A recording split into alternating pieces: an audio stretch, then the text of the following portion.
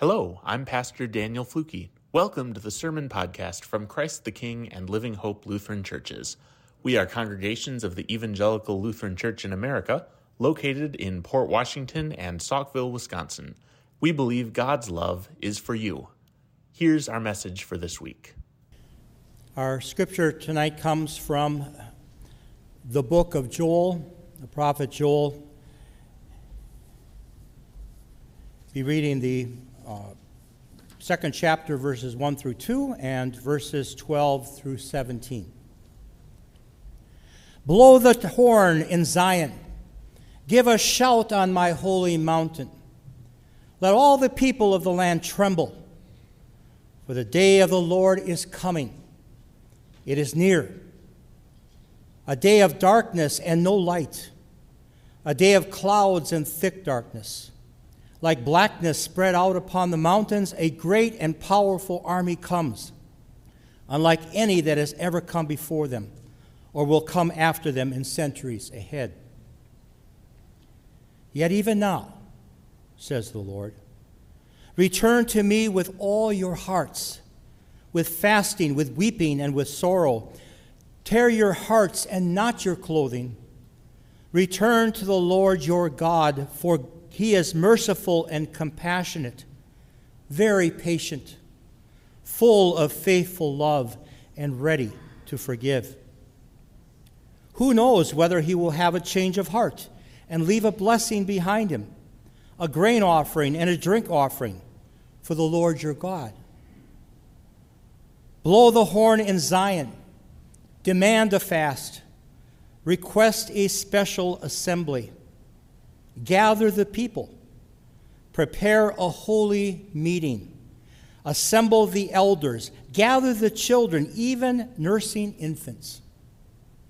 Let the groom leave his room and the bride her chamber.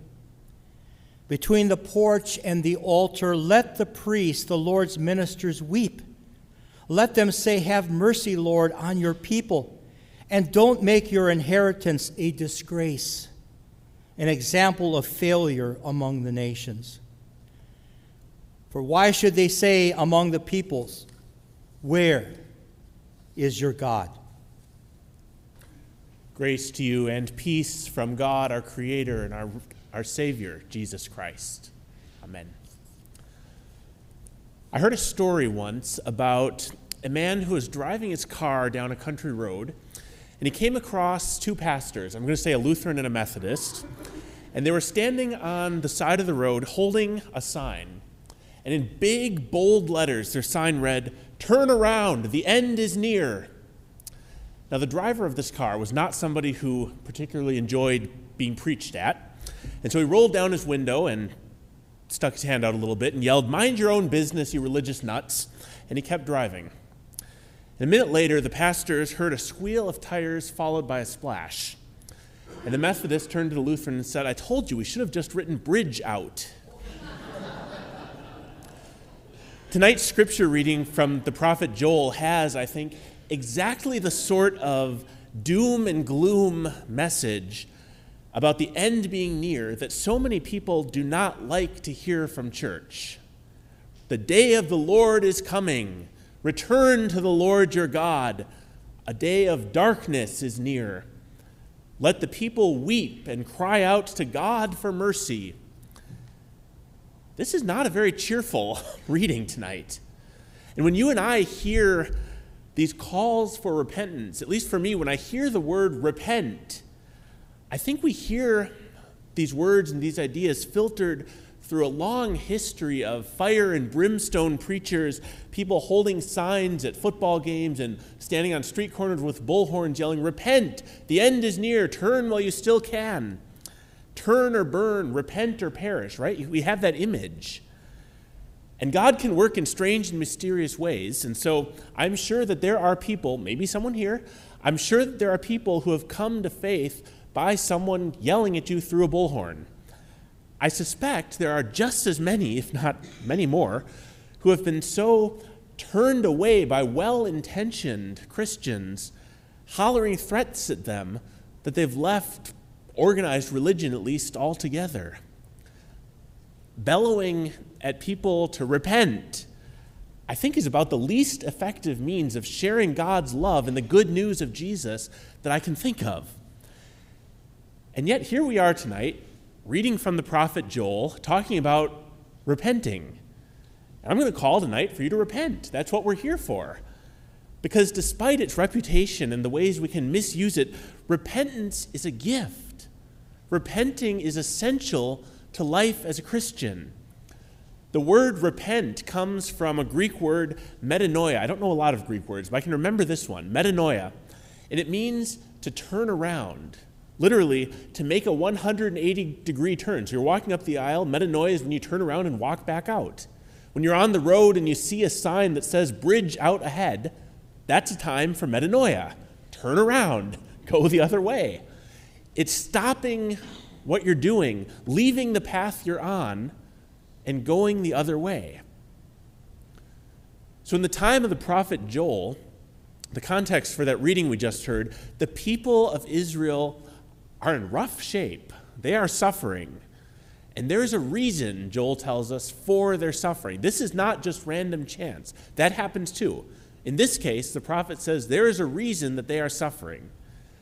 Israel has abandoned God, and God is punishing them for it. They are facing the consequences of their sin. This is what happens to them for rebelling against God, going their own way, leaving God behind. And the immediate issue that Joel is talking about in that reading is a plague of locusts destroying their crops. I actually just read some of the Little House on the Prairie book, so that's what I picture. A biblical plague of locusts coming in, eating up all the corn and all the wheat. That's not the only thing going wrong in their time. In his prophecies, if you read the entire book of Joel, he covers almost everything you can think of going wrong in the world. He goes through this whole litany of things going wrong. And he calls it a day of darkness and gloom, day of clouds and thick darkness. Talks about their enemies are massing on the borders, and the people are losing hope. And Joel's message here is blunt, because the situation calls for it. The situation is dire. These people are almost out of time. And so Joel calls the people to repent, to turn back, to fast, to weep, and to mourn. And he says, maybe God will take pity on you and come to your rescue. He tells them, what you're doing is not working, going your own way. It is time to make a change. Return to the Lord your God. Repent. Come back. We do not have a plague of locusts outside in the lawn. There are no armies. There are no hordes of navies massing on Lake Michigan. We are not in this kind of situation. And yet, I want to tell you tonight, these words from the prophet Joel apply to us as well. They challenge us to look at our own lives and to ask, what do we, as modern-day Christians living in Ozaukee County, Wisconsin in the year 2023, what do we need to repent of? What sins are we holding on to that we need to let go of and turn away from? What do we as churches need to repent of? Where are we trying to go our own way instead of following the call God is giving to us through the Holy Spirit? What do we as a community, as a nation, need to repent of? What needs to change in our own lives? Maybe it's our amazing ability to ignore God working in our own lives and our tendency to take credit for our own successes. We really like to claim that we have worked hard for everything we have, and therefore it is ours to do with as we will and leave God out of it, rather than giving credit to God. Or perhaps it's our isolation, our willingness to ignore the needs of our neighbors. You stole a little bit of my message tonight. I am really good at sitting and enjoying a soup supper and some excellent desserts, and at the same time ignoring famines happening around the world. Right now, there are people still homeless from earthquakes in Turkey and Syria.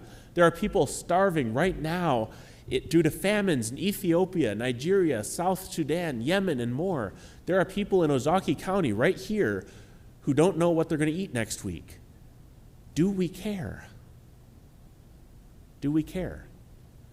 What are we called to repent from? From what harmful practices ought we to fast? Where in our lives are we called to stop and go the other way? What are we called to stop ignoring and to turn and confront? Those are the questions that Joel raises for us. Some 506.5 years ago, there was a monk named Martin Luther, and I can talk about Martin Luther in a Methodist church, right? Did you know that when John Wesley, when his heart was strangely warmed at Aldersgate, it was because he was listening to a reading from Martin Luther?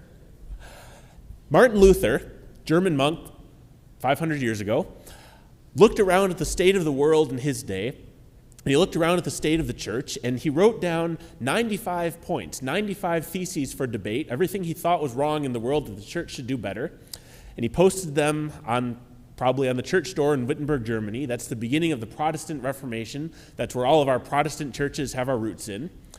And his very first thesis, point number 1 of his 95, also the only one I can ever remember, point 1 of his 95 was, when our Lord and Master Jesus Christ said, "Repent," he willed that the entire life of believers should be one of repentance. Living a Christian life means repenting. It means constantly turning away from ourselves and turning towards God, and then following God's call and turning towards our neighbors. It means caring about the suffering of others, being Christ, representing Christ for our neighbors. In the season of Lent, as we draw closer to the cross and Easter, we engage in fasting to keep Christ central in our lives, to put God first rather than putting ourselves first like our human nature wants us to. And repentance is not just a one-time thing. It's not one time in your life you're turning around and coming back and then you just stay on that path forever. Repenting is not even just something to do during Lent. It is something that we keep doing for our entire earthly lives. The entire life of a believer is a life of repentance. Following Jesus means orienting ourselves toward God, walking on that path to which God calls us. Joel, in that reading, describes repentance as something not merely external, not just some ceremony to do to make yourself feel better. Instead, he tells the people, rend your hearts and not your clothing. We are called to break open our hearts, to move beyond ourselves, and to allow our hearts to be broken for the good of the whole world, for the good of the world God loves. And this idea of turning away from ourselves and turning towards God, this idea of denying ourselves and fasting, whatever that looks like for you, fasting in order to serve our neighbors, that is radically countercultural. That is not what our world thinks we ought to be doing. The message of our world and our culture is always to put yourself first. You can have whatever you want if you work hard enough for it. Worry about yourself first, and then maybe if there's extra, then you could do a good deed and get some credit and help someone out. Maybe you can get a tax break for it.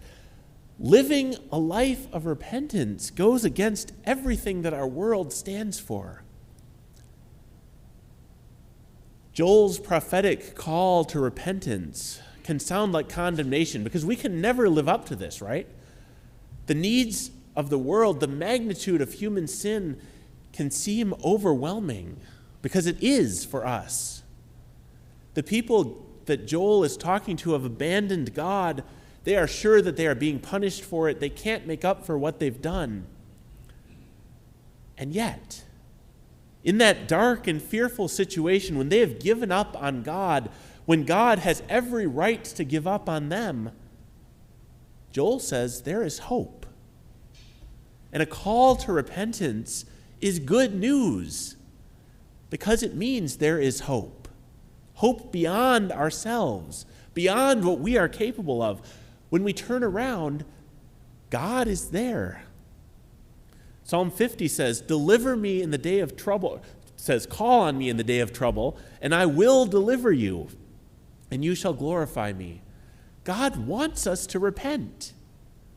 God wants us to return to the right path. God pleads with us to return, to stop wandering away.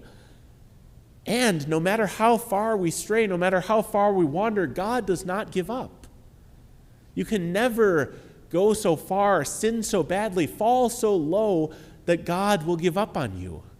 Instead, the Lord says, "Yet even now, return to me with all your heart. Return to the Lord your God, for he is gracious and merciful, slow to anger, and abounding in steadfast love."